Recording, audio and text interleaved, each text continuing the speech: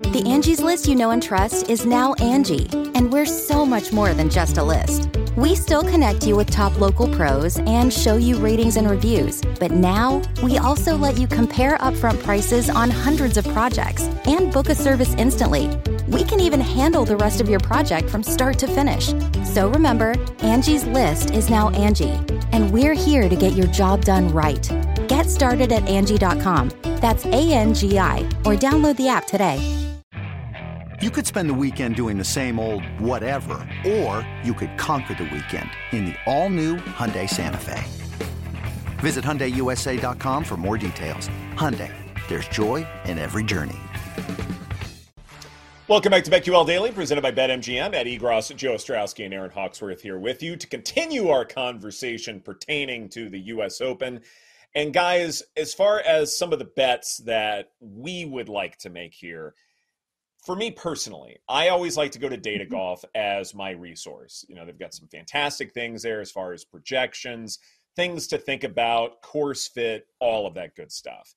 And I mentioned this with our conversation with Pam Maldonado, but to me, I think it is a good idea to look at specifically U.S. Open history. Major championship history helps as well, but I think when you do that, you're always going to go back to Brooks Koepka because he just performs that much better at majors than just about everybody else. And to an extent, I think Scottie Scheffler is also part of that conversation, and we'll get to him in a bit. But I think when you're looking at, say, how Data Golf comprises its strokes gained numbers, specifically at the U.S. Open, that conversation does start with Xander Schauffele. And at 18-1, I like that value play here. In 6 U.S. Opens, he's finished in the top 10 every year but last, and that was a T14.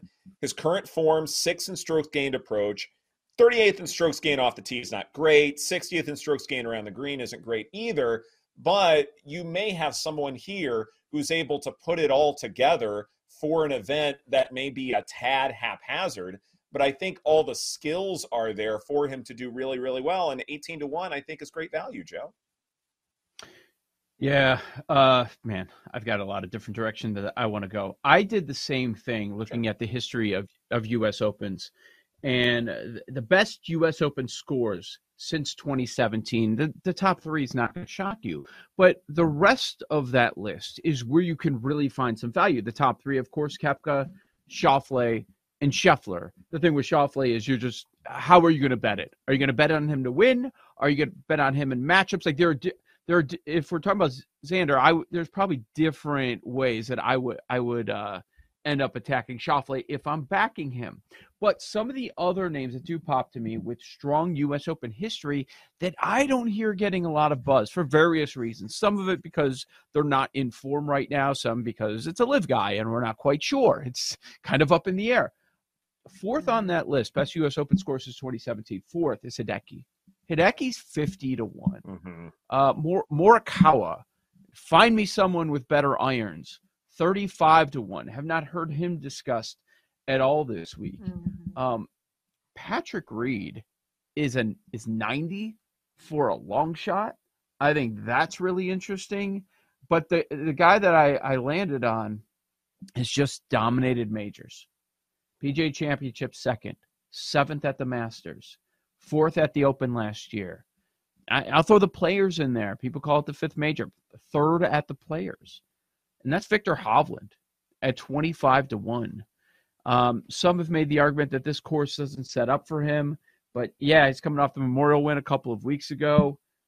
I'm going to go with Vic. And he's got strong U.S. Open history. He's 11th best from what I was looking at.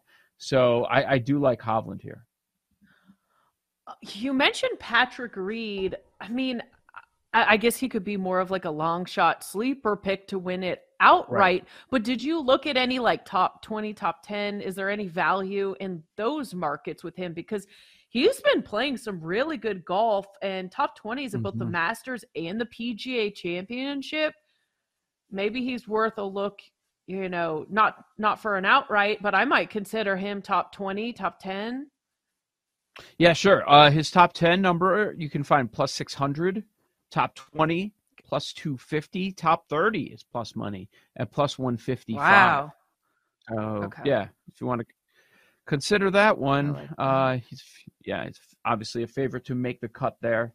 So those are a couple names that really popped to me. Let me throw something else out too. There's some names, they're not popping lately, and that's why you're getting big numbers. But just some names that I'm looking and I'm just staring because I have not seen these numbers at a major next to their name in a long, long time. DJ is 41. Justin Thomas is 50. Can we come up with a case where it's just maybe it's just a numbers play? Like, does anybody have any interest in DJ or JT? Because I know they're not heading in the right direction right now, but those are two very talented golfers at a major here. I don't think I'm interested. I don't think I am either. I think JT's kind of burned me enough times to where recent form is leaving much to be desired. DJ actually makes a little bit more sense. That could be a bit of a value. I won't take him outright at 50-1 because, you know, when you're dealing with such small probabilities, I don't know what makes sense there. But if you're giving me a DJ to make the cut or a top 40 finish, something like that, I would definitely consider pulling the trigger on. A guy that does have really good U.S. Open history as well. Exactly. Yeah. That to me matters. And I think that matters here because, I mean, yes, you're dealing with undulating fairways and smaller greens and I think some even long par fours where you may have to lay up in a couple of spots. That sounds like a U.S. Open to me. And even if, say, the conditions or the course itself, maybe they're not quite like what the golfers are used to seeing on a week-to-week, year-to-year basis, but it does suggest that the U.S. Open is really challenging. And that alone leads me to believe that some kind of experience, knowing how to adjust and knowing how to read a course that can be incredibly challenging, I think there's some value there. And maybe you're not hitting all of the shots you want, but I do think that knowledge matters and experience can matter without having too much of it. I think there's something there for DJ. Not to win outright, but a responsible bet I think is okay. I just thought of a polarizing pick here. Do it. What? It's hashtag narrative with the whole live merging with PGA. Phil Mickelson, top 20. Plus 450, riding high off that. I mean, he was T58 at the PGA Championship, so he kind of fell off a cliff after the T2 at the Masters. But do you think we could meet somewhere in the middle and he's T20? Nope. So no can do for you? Okay. Absolutely. Is that course fit or you want nothing to do with betting on and cheering on Phil? I think it's just, my pro live takes. I had to come up with something. Stop. Just okay. Stop. Okay. Yeah, that's obnoxious. I actually do have a pro live golfer I could definitely get behind here. So do again, I. Yeah, looking at say not named Phil. Right, not named Phil, but a live golfer. And it's not Koepka. I do think that, again, using Data Golf's course fit approach, one guy who does actually fit fairly well here is Bryson DeChambeau. And he surprised a lot of folks at the PGA Championship. And I'm looking at, say, one matchup he has against Matt Fitzpatrick at plus 126. Bryson to win that matchup or Bryson to make the cut, there may be some value there. This episode is brought to you by Progressive Insurance. Whether you love true crime or comedy, celebrity interviews or news, you call the shots on what's in your podcast queue. And guess what? Now you can call them on your auto insurance too with the Name Your Price tool from Progressive. It works just the way it sounds. You tell Progressive how much you want to pay for car insurance, and they'll show you coverage options that fit your budget. Get your quote today at Progressive.com to join the over 28 million drivers who trust Progressive. Progressive Casualty Insurance Company and Affiliates. Price and coverage match limited by state law. Ooh, okay. That's not who I was thinking of, but